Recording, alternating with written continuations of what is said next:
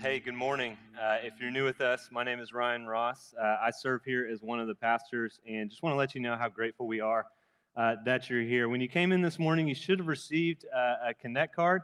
If you'll do us a favor and fill out the bottom of that Connect card, tear that off, and then after the gathering this morning, if you'll just walk right over there on the other side of that pipe and drape, there'll be our Connect table there with some people there to greet you and give you more information about our church, how you can get further connected with us. Listen, we want to get connected with you. We want to know you. We want to plug you in deeper into the life of our church, and so that's a great first step for you to do that.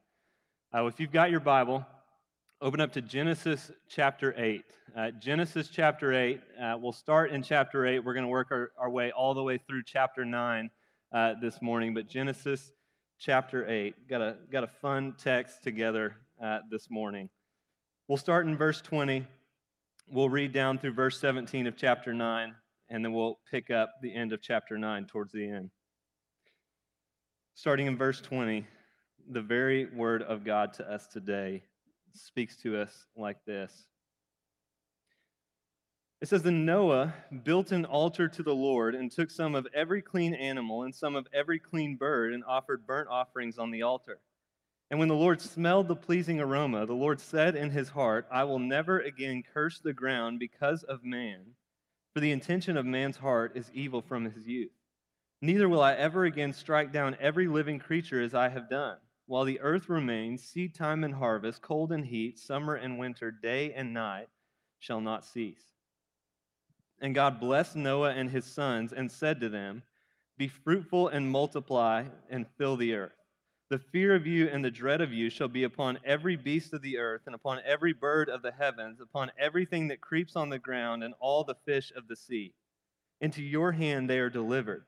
Every moving thing that lives shall be food for you. And as I gave you the green plants, I give you everything. But you shall not eat flesh with its life, that is, its blood. And for your lifeblood I will require a reckoning. From every beast I will require it, and from man. From his fellow man I will require a reckoning for the life of man. Whoever sheds the blood of man, by man shall his blood be shed, for God made man in his own image. And you, be fruitful and multiply, increase greatly on the earth, and multiply in it. Then God said to Noah and to his sons with him, Behold, I establish my covenant with you and your offspring after you, and with every living creature that is with you, the birds, the livestock, and every beast of the earth with you, as many as came out of the ark. It is for every beast of the earth. I establish my covenant with you, that never again shall all flesh be cut off by the waters of the flood, and never again shall there be a flood to destroy the earth. And God said, This is the sign of the covenant that I make between me and you and every living creature that is with you for all future generations. I have set my bow in the cloud, and it shall be a sign of the covenant between me and the earth. When I bring clouds over the earth and the bow is seen in the clouds, I will remember my covenant that's between me and you and every living creature of all flesh. And the waters shall never again become a flood to destroy all flesh. When the bow is in the clouds, I will see it and remember the everlasting covenant between God and every living creature of all flesh that is on the earth. God said to Noah, This is the sign of the covenant that I have established between me and all flesh that is on the earth. Well, last week we walked through the story of the flood, that beautiful story, beautiful children's story of God's judgment, where he wipes out everybody on the earth except one family. And we saw God preserve Noah and his family through the ark and bring them out safely on the other side of the flood. And so when Noah and his family come out of the ark on the other side of the flood, what do they immediately do here? What does Noah immediately do? Well, he builds an altar and he offers a sacrifice to the Lord. And listen, this is important. Noah offering a sacrifice is evidence of his repentance and dependence on God. Noah knows that he is a sinner. He knows the only reason that he didn't die in the flood like everyone else is because God was gracious to him. I mean, remember Genesis 6, it said that the intention of man's heart, every man's heart, was only evil all the time, incredibly wicked. And then it said, but Noah found grace in the eyes of the Lord. And if we really want to catch the sense of what that verse is saying, we could say, really, grace found Noah. Like Noah was in that group of people whose thoughts and intentions of their heart were only evil all the time. He was a wicked sinner just like the rest of the world, but God had grace on him, saved him, called him, and Noah understands this, and so he offers a sacrifice as he comes out of the ark. Now, I think we also need to recognize what Moses is doing here in this story as he writes it. He has given us so many clues in this chapter that we should see what's going on with Noah and his family here as Noah and his family walking off the ark into a new world, into a new creation. Because in Genesis 1, when God creates the world, what does he do? He separates the waters below from the waters above, and he causes the dry ground to appear. Well, here in the flood, what did he do? Chapter 7 told us that the fountains of the great deep burst forth, the windows of the heavens were open, and rain came, and the waters kind of crashed back in on themselves and covered the dry ground. God was decreating the world in his judgment, and then after the flood, God again separates the waters below from the waters above. He causes the dry land to appear again, just like he did in Genesis 1. This is a new creation that Noah is stepping into, but unlike the creation in Genesis 1, this one is still affected by sin. And so Noah's first act in this new creation is to offer a sacrifice which God accepts.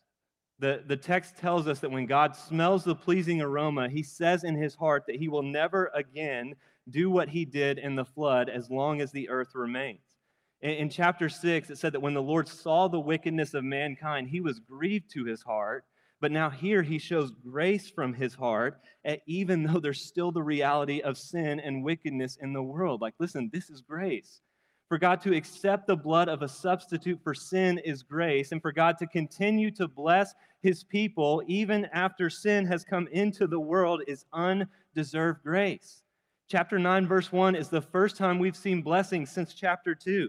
Like, we should only live under curse.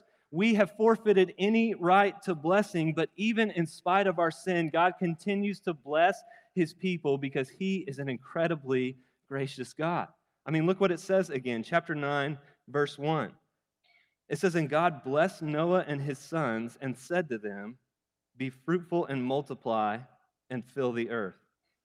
So I've told you this before, but I think one of the most helpful and fruitful questions you can ask when you're reading your Bible is, where have I heard this before? Moses is explicitly using the language of Genesis 1 when God blessed Adam and Eve and told them to be fruitful and multiply and fill the earth to show us that he's trying to present to us Noah as a new Adam here. Noah is presented as looking like a new Adam in a new creation. He's given the same commission Adam and Eve were given to be fruitful and multiply and fill the earth. God is hitting the restart button, as it were, and giving a fresh start after the flood with Noah and his family. But there are some key differences because God takes into account that this creation is still marked by brokenness and sin. And so where Adam and Eve were supposed to have dominion over the animals, there was supposed to be this harmonious relationship. And I think we kind of saw that in chapter 2 when Adam names all the animals as they're paraded before him. Here it says that the fear and dread of mankind is going to be upon the animals.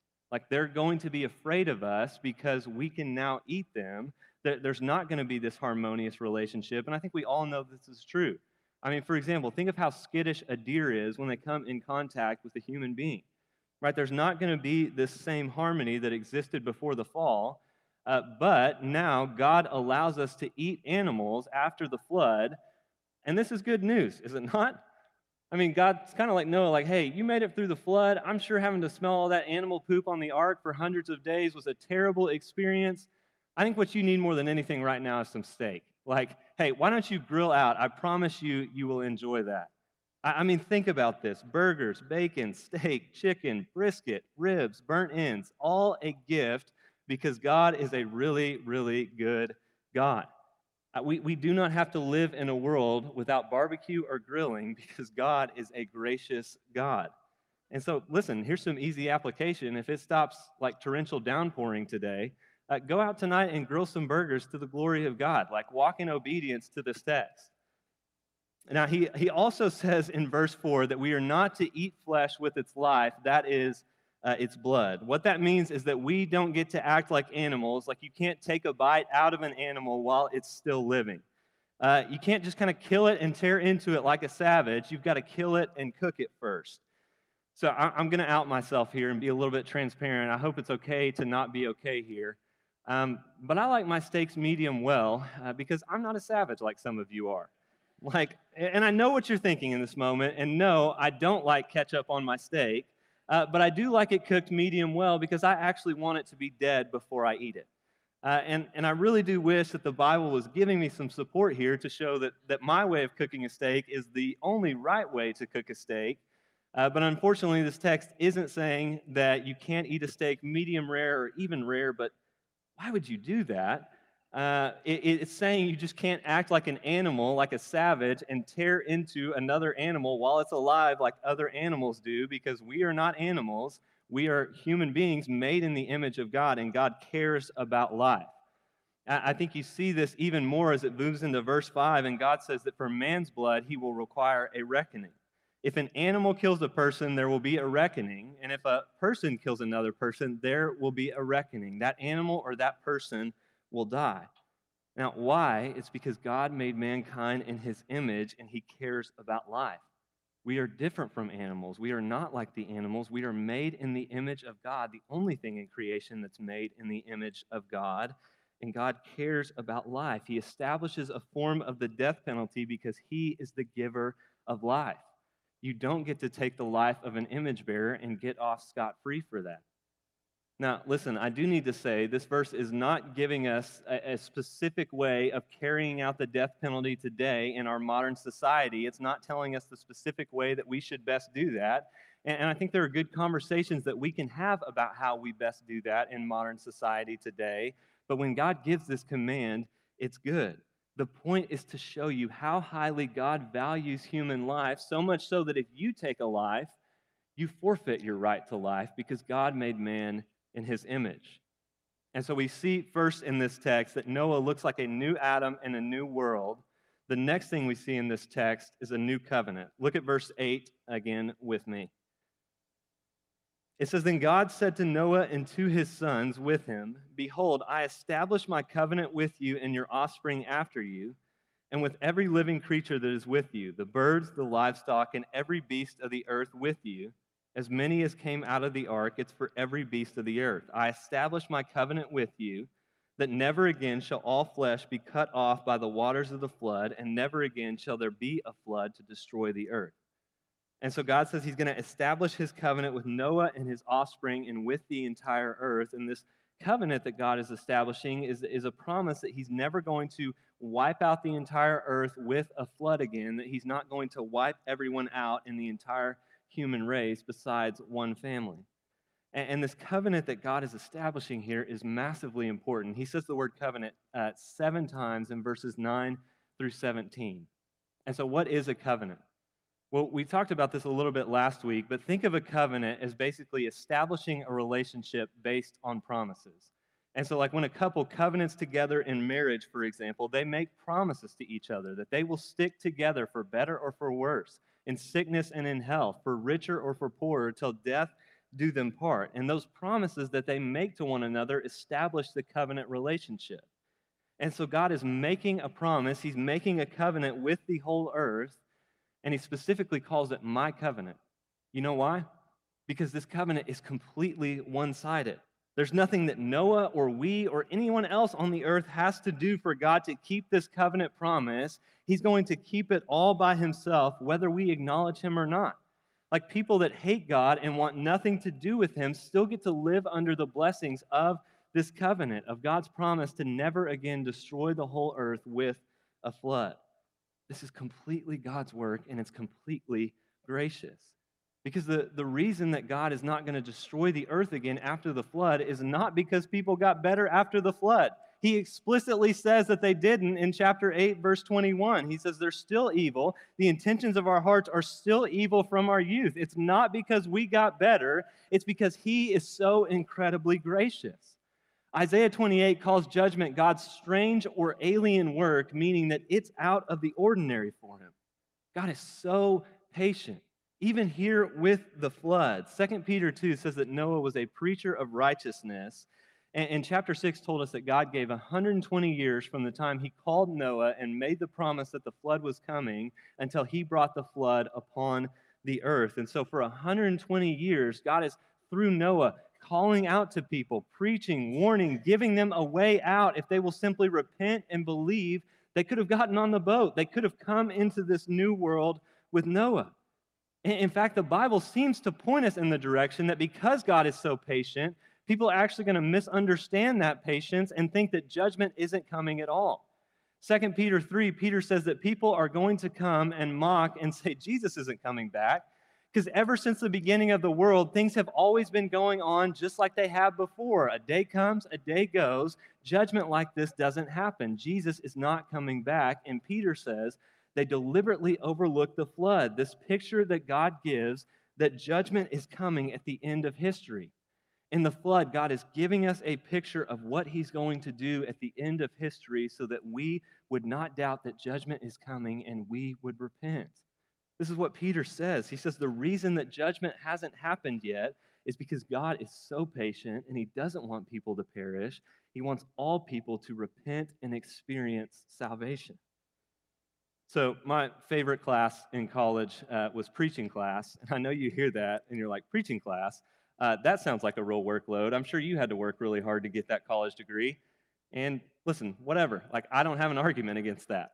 But we had 2 semesters of preaching class. And so the first semester, basically, you spend the whole semester learning how to kind of study a passage and craft a sermon and deliver a sermon. And then for the last couple weeks of the semester, we all took turns preaching our sermon to the class. And then we would get evaluated and critiqued right there on the spot by the professor and our classmates, which was just a miserable experience. That's like 10 people coming up to you right in a row, one after another, and telling you that your baby's ugly. I mean, it's just a miserable experience.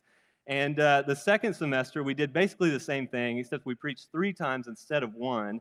And the reason it was one of my favorite classes, one of the reasons why, is because it created this really safe place and context where it was okay to fail and okay to not have it all together and feel like you did in a place where you weren't feeling like you did a disservice to the church while you were learning and growing. Because listen, everyone's first sermons are awful. I mean, awful. Unfortunately, we still have a recording of my first sermon, and so if you struggle with insomnia, reach out to me this week. I'll send that your way. I promise you it will cure it. Just awful, and it was nice to have a place where you weren't inflicting that awfulness on church members, right? Like it created this really kind of safe context to learn and to fail and to grow. And in a sense, that's what God is doing here. It's a little bit of what God is doing. By promising never to destroy the world again with a flood and not bringing judgment on all while the earth remains until the end of history, God is creating a context and a place for salvation to happen as he pursues and wins us back to himself. He's giving us time to see the good news of Jesus and repent. I mean, think about this. God could blow everyone up on the spot the first time that they sinned, and he would be completely just in doing that. But he doesn't do that because he wants us to know him and experience salvation. He's giving us time to repent. He's an incredibly patient, incredibly gracious God. And with this, God gives us a sign of his patience, a sign of the covenant, the rainbow. He says when he sees the rainbow in the sky, he will remember his promise and keep it. And so I think when we see a rainbow in the sky, it should remind us of God's patience towards us and his pursuit of us in salvation. He's patiently giving us time to repent, patiently giving us time to share the gospel with others so that they would come to know him and experience salvation. Seeing a rainbow should fill us with joy over God's kindness and a sense of urgency about our mission. And so we've got Noah as a new Adam in a new world with a new covenant at this point in the text. I mean, things look awesome. This looks like this is going to be it, that this is the fulfillment of the promise. But unfortunately, what we see next in this text is a new fall. Look at verse 18. It says, the sons of Noah who went forth from the ark were Shem, Ham, and Japheth. Ham was the father of Canaan. These 3 were the sons of Noah, and from these the people of the whole earth were dispersed. Noah began to be a man of the soil, and he planted a vineyard. He drank of the wine and became drunk and lay uncovered in his tent. And Ham, the father of Canaan, saw the nakedness of his father and told his two brothers outside. Then Shem and Japheth took a garment, laid it on both their shoulders, and walked backward and covered the nakedness of their father. Their faces were turned backward. They did not see their father's nakedness. When Noah awoke from his wine and knew what his youngest son had done to him, he said, "Cursed be Canaan, a servant of servants shall he be to his brothers." He also said, "Blessed be the Lord, the God of Shem, and let Canaan be his servant.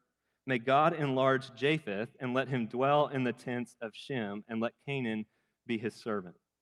After the flood, Noah lived 350 years. All the days of Noah were 950 years, and he died.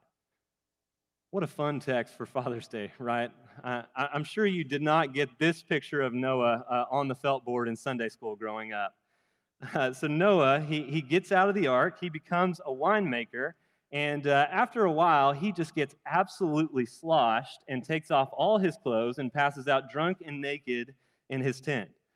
Now, some people will say, oh, Noah didn't really know what he was doing. He didn't know what would happen if he drank that much, but I really don't think that's the case at all.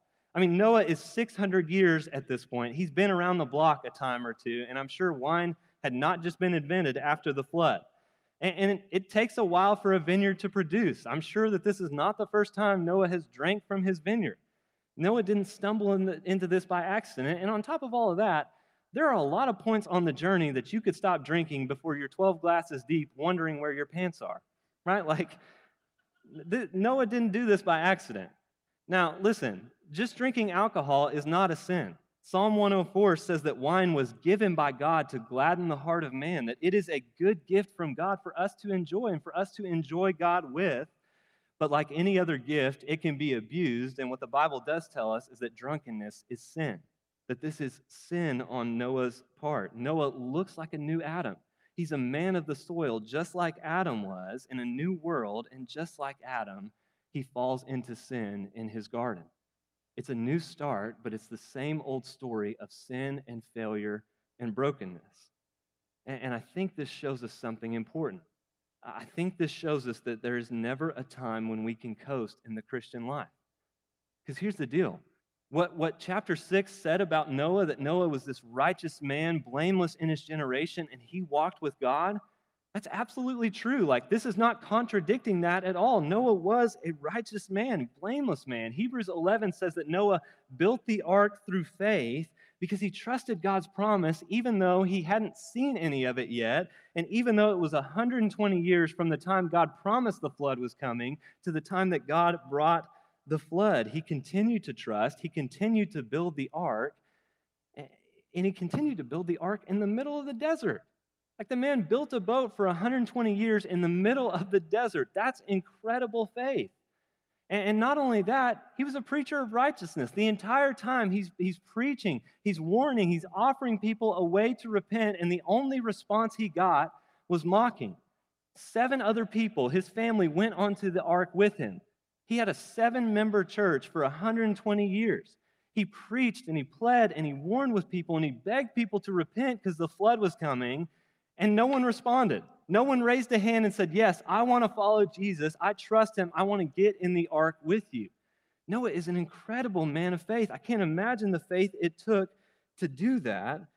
And so he's got this unbelievable faith, but after he comes off the ark, he begins to coast. He starts off great, but he ends poorly. He doesn't stay vigilant and he falls into sin. Listen, you've got to understand this. We don't drift into godliness. We drift back into sin and selfishness and idolatry. It takes deliberate effort and faith, a continual renewing of our trust and our dependence as we walk with Jesus. We're going to see this as a huge theme in the life of Abraham, that the Christian life is all about walking by faith. It's not about doing big, flashy, impressive things for the kingdom of God. It's about day after day after day getting up and getting in God's word and praying and walking with him and talking to him and trusting him and being obedient to what he says, about trying to grow in love for him and love of our neighbor. Because we don't just get better over time if we don't walk with Jesus and we don't trust him. In fact, it's been really discouraging for me to see a lot of pastors who have had really faithful ministries spend the end of their lives and the end of their ministries becoming angrier and crustier and more divisive about open-handed issues. But it just shows me that godliness doesn't just come with age. Like it doesn't just come on its own. I mean, remember Genesis 4 that says that sin is crouching at our door, desiring to master us. First Peter says that the devil is prowling around like a roaring lion, seeking someone to devour. And when we begin to coast, we put ourselves in his crosshairs. Like even Noah, this righteous and blameless man who walked with God, even he is not immune from temptation and falling into sin here. I think it's a massive warning to us, but it's not the end of the story. While Noah is sleeping off his drunkenness and getting ready to experience probably the worst hangover of his life, his son Ham comes into the tent, looks at his naked dad, and goes outside to tell his two brothers. Now, there are a bunch of wild interpretations of what Ham did when he was in the tent with Noah, and I'm not going to run through all of those. You can thank me for that later. But what I think is going on here is that Ham is mocking and dishonoring his father. It's as if he goes into the tent, he sees his dad naked and passed out drunk, and he comes out and he tells his brothers, like, hey, go look at dad. He's passed out drunk and naked again for the third time this week. What an idiot. He is such a buffoon. I think you see that this is what Ham is doing because it's set in contrast to what his brothers do. They come into the tent backwards, they lay a blanket over Noah, and they take care not to see him. They take care not to mock and not to dishonor their father, even though he has put himself in a shameful position. So when Noah wakes up and realizes what Ham has done, and we have no clue how he realizes what Ham has done, he says, Ham, your son is cursed. Now, why does he focus on his son and not on Ham specifically? Well, I think that what Noah is saying to Ham is, Ham, he's cursed because you're his dad. He's going to act just like you. The wickedness that you keep doing, he's just going to take one step further. He's going to follow right after you in your footsteps. The legacy that you're setting is something he's just going to continue to do. And so what a fun reality and text for Father's Day, right? I'm not going to do the thing that we do so often in church where on Mother's Day, we just honor the mothers and talk about how awesome they are and how great they do. And then on Father's Day, we just absolutely blast the fathers for being horrific failures. I'm not going to do that at all, but I do think that this text has fallen on a good day on Father's Day. I think there's some important things about fatherhood to say from this text. And so first, if Father's Day is a hard day for you because your dad hasn't been a part of your life or because he was a terrible dad, know that God despises when bad fathers poorly reflect him just as much as we do. And the good news is that God is a way better father than even the best earthly fathers, and we take our cues from what it means for God to be father from the Bible, from what he's revealed about himself to us, not from our earthly fathers. Like God gets to define what it means for him to be a father. Our human fathers do not. And the further good news is that God can work and does work through all sorts of broken family dynamics because that's the only thing that there is. Every single one of our families is dysfunctional in some way or another. Even the best human fathers are still sinners. God is powerful enough to redeem and overcome any sort of broken family situation that we find ourselves in. But with all of that said, that doesn't mean that fathers don't matter. You do matter. Listen, through your presence or through your absence, you will have an impact on your children. The opportunity you have to speak life into them and form the way your daughters and your sons see what a man who loves Jesus should be like is massive. And listen, you don't want to miss it. And it's just true, especially with sons, that they want to be exactly like their dad. They're going to imitate everything that you do. You have such massive influence. Please don't miss the opportunity to point your kids to Jesus, to show them what a man looks like, to show them what a man who loves their mom well looks like, to show them what a man who loves Jesus looks like. Listen, your family needs more than anything else. Your family needs you to be serious about the Bible, to be serious about the things with God, to be serious about walking deeply and intimately with Jesus. That's the best gift that you can give to your wife and to your kids. If you are a father, the most important discipleship that you're ever going to do is in the home. I mean, it's just reality that there's nowhere else that you're going to have more influence for better or for worse. I think this is why Noah is saying that Canaan is cursed rather than Ham, because he realizes that this is the reality, that this influence is the reality, and he recognizes how this is going to play out. I think this is also why he says that Canaan's descendants are going to become servants, because what we see as the biblical story continues is that Canaan's descendants continue to get progressively more and more wicked until God is ready to send judgment on them. They get so wicked that they start like ruthlessly killing and torturing people, offering their children, throwing their children into fire as a sacrifice to their false gods. And so God is going to judge them using the nation of Israel as they continue this trajectory that Ham started all the way back here of just descending further and further and further into wickedness. The last verse in this chapter closes out the genealogy that got started all the way back at chapter 5, showing us that Noah isn't the one promised in Genesis 3:15, that he fell into sin and he died just like everybody else. His dad named him Noah at his birth, hoping that he would be the one to bring rest and relief from the curse. But Noah can't bring us into a new world without sin because he is not without sin. He isn't the Savior who will bring us rest and relief from the curse, but even though he can't bring rest and relief from the curse, the good news is that even in his failure, he points beyond himself to the one who actually can. You see, maybe you read this story and you think, well, if Noah can't do it, this man who's righteous and blameless in his generation and walks with God, if he can't do it, why not just wipe everyone out and completely start over with new sinless people? Like, why keep letting sinners live if they're just going to continue to screw it up? Man, but if God does that, then death wins, right? Sin wins. The devil wins. It gets the last word over our lives. God loves his world, and he loves his people way too much to leave them in their sin and let the devil win. No, he will pursue. He will overcome our sin. He will make a way where there is no way so that sinners can dwell again with him. Even though we deserve nothing but curse and judgment, God will not quit pursuing us until he brings us home. He will not let death and sin get the last word over our lives. He is so committed to defeating it and getting it out of his creation and getting it out of his people that he was willing to take the judgment for it upon himself. Maybe you notice as we walk through the text that the sign of the covenant was a bow. Now, I called it a rainbow because that's what it is, but the text doesn't call it a rainbow, it just calls it a bow. And almost every other time that word is used in the Old Testament, it's used to refer to a warrior's bow, like a bow that you would hunt with. And so that's not too hard to recognize either, right? Like that's why we call it a rainbow and not a rain circle. And so God has this hunter's bow, this warrior's bow. He set his bow in the sky. And think about this. What direction is the bow pointing?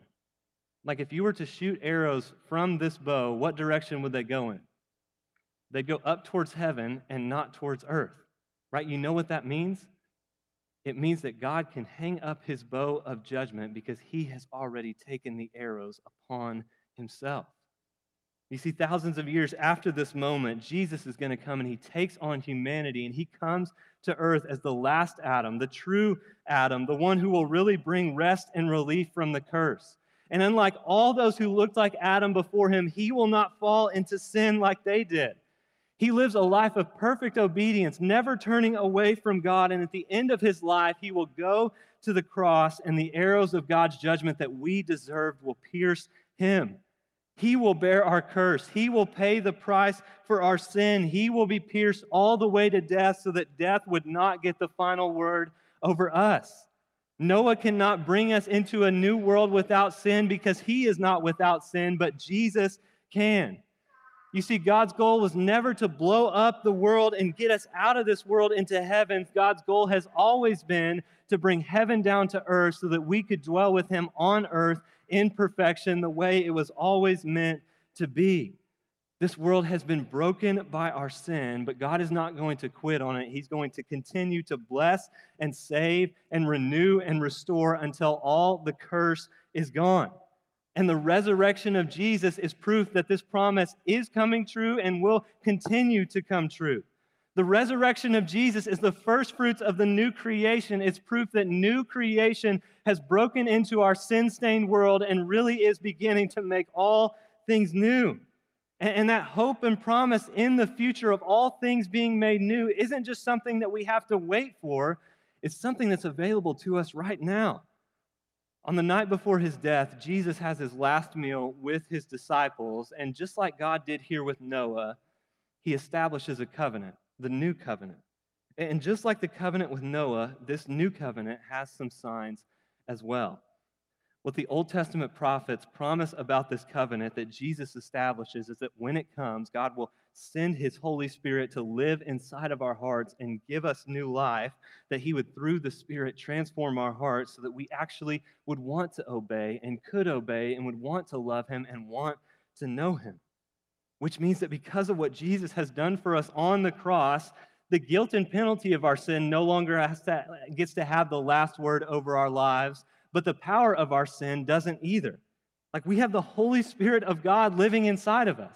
God himself is inside of you now, empowering you, filling you with new life to walk in obedience, to love Jesus, to know him, and to follow him. Like, new creation is breaking into your life every day as day by day he renews you to love Jesus and look more like Jesus. The end of Noah's story doesn't have to be our story. We can walk in freedom. And that isn't the only sign of the new covenant. As Jesus saves people and he sends his Holy Spirit to live inside of them, we as the church get to testify and bear witness to the reality of that with the external signs of the covenant, baptism and the Lord's Supper. Baptism and the Lord's Supper are the visible ways that we testify that Jesus has brought someone into saving relationship with him and is bringing this power of new creation that is still at work in the world. Because baptism is symbolizing the reality that has taken place when Jesus saves someone, that they have died to the old world of sin and have been united with Jesus by faith in his resurrection to walk in the power of new creation life. The Lord's Supper celebrates the risen Jesus eating at his table with us, pointing us forward to the day when he will make all things new and we will feast with him in the new creation. Every time we celebrate a baptism, every time we come to the table, our hearts are meant to be stirred up and encouraged because it means that this promise of God that he made all the way back here to Noah is coming more and more true. And just like Adam and Noah, we as the church have been given the same commission to be fruitful and multiply and fill the earth. Have you ever noticed that this is the exact language that the book of Acts and Paul in his letters uses? That when the gospel spreads and the church grows and Jesus saves people, it says the word of God is bearing fruit and multiplying all over the earth. This is our mission as the church because the new creation starts in and through the church. We go to our neighbors with the gospel because when we go with the gospel and Jesus saves them, heaven is breaking into earth right there in our midst. God is keeping his promise to save and restore and renew and make all things new. And so what do we do with all of this? We look to Jesus and we go. We rest in Jesus' salvation, his kindness toward us, and we bear witness to his power to bring new creation with our transformed lives. And then we take the gospel message to our neighbors with urgency because God is patiently giving them time to repent, but that time doesn't last forever. God has made a way. He's made a way for our family and our friends and our neighbors to not have to experience judgment, to live the life, to experience the life that he created them for. He was pierced with the arrows of judgment so that they and we would never have to be. But how will they know if we don't tell them? Listen, new creation, heaven is breaking in right in our midst, even at this very moment, and we want every single person to get in on it. And so let's look to Jesus in faith, and then let's go. Father, thank you for your word, the good news, all the way back here in Genesis, that your kindness and your love for us will not be defeated, that though sin is a reality in the world, that though our hearts were still evil all the time, only from our youth, that you would not quit until you brought us all the way home. Jesus, thank you that you came to live the life that we could not live, die the death for sin that we should have died, and then rise from the dead victoriously to forgive us and give us new life with you forever. Jesus, help us to walk in the power of new creation life. Help us to walk in the power and the freedom that you've purchased for us. Help us to know that we're no longer slaves to sin. We can walk in freedom. We can know you and trust you and obey you. So, Jesus, I pray more and more that you would continue to do this in us, that you would continue to transform us as a people who are bearing witness to the new creation with our transformed lives and with the gospel. As we preach the good news that the kingdom is at hand, that heaven is breaking in, that you are moving to renew and restore all things, and that, Jesus, your resurrection proves that everything you said is going to come true. Help us to believe it and help us to walk in it this week. I pray that you would. In your name, amen.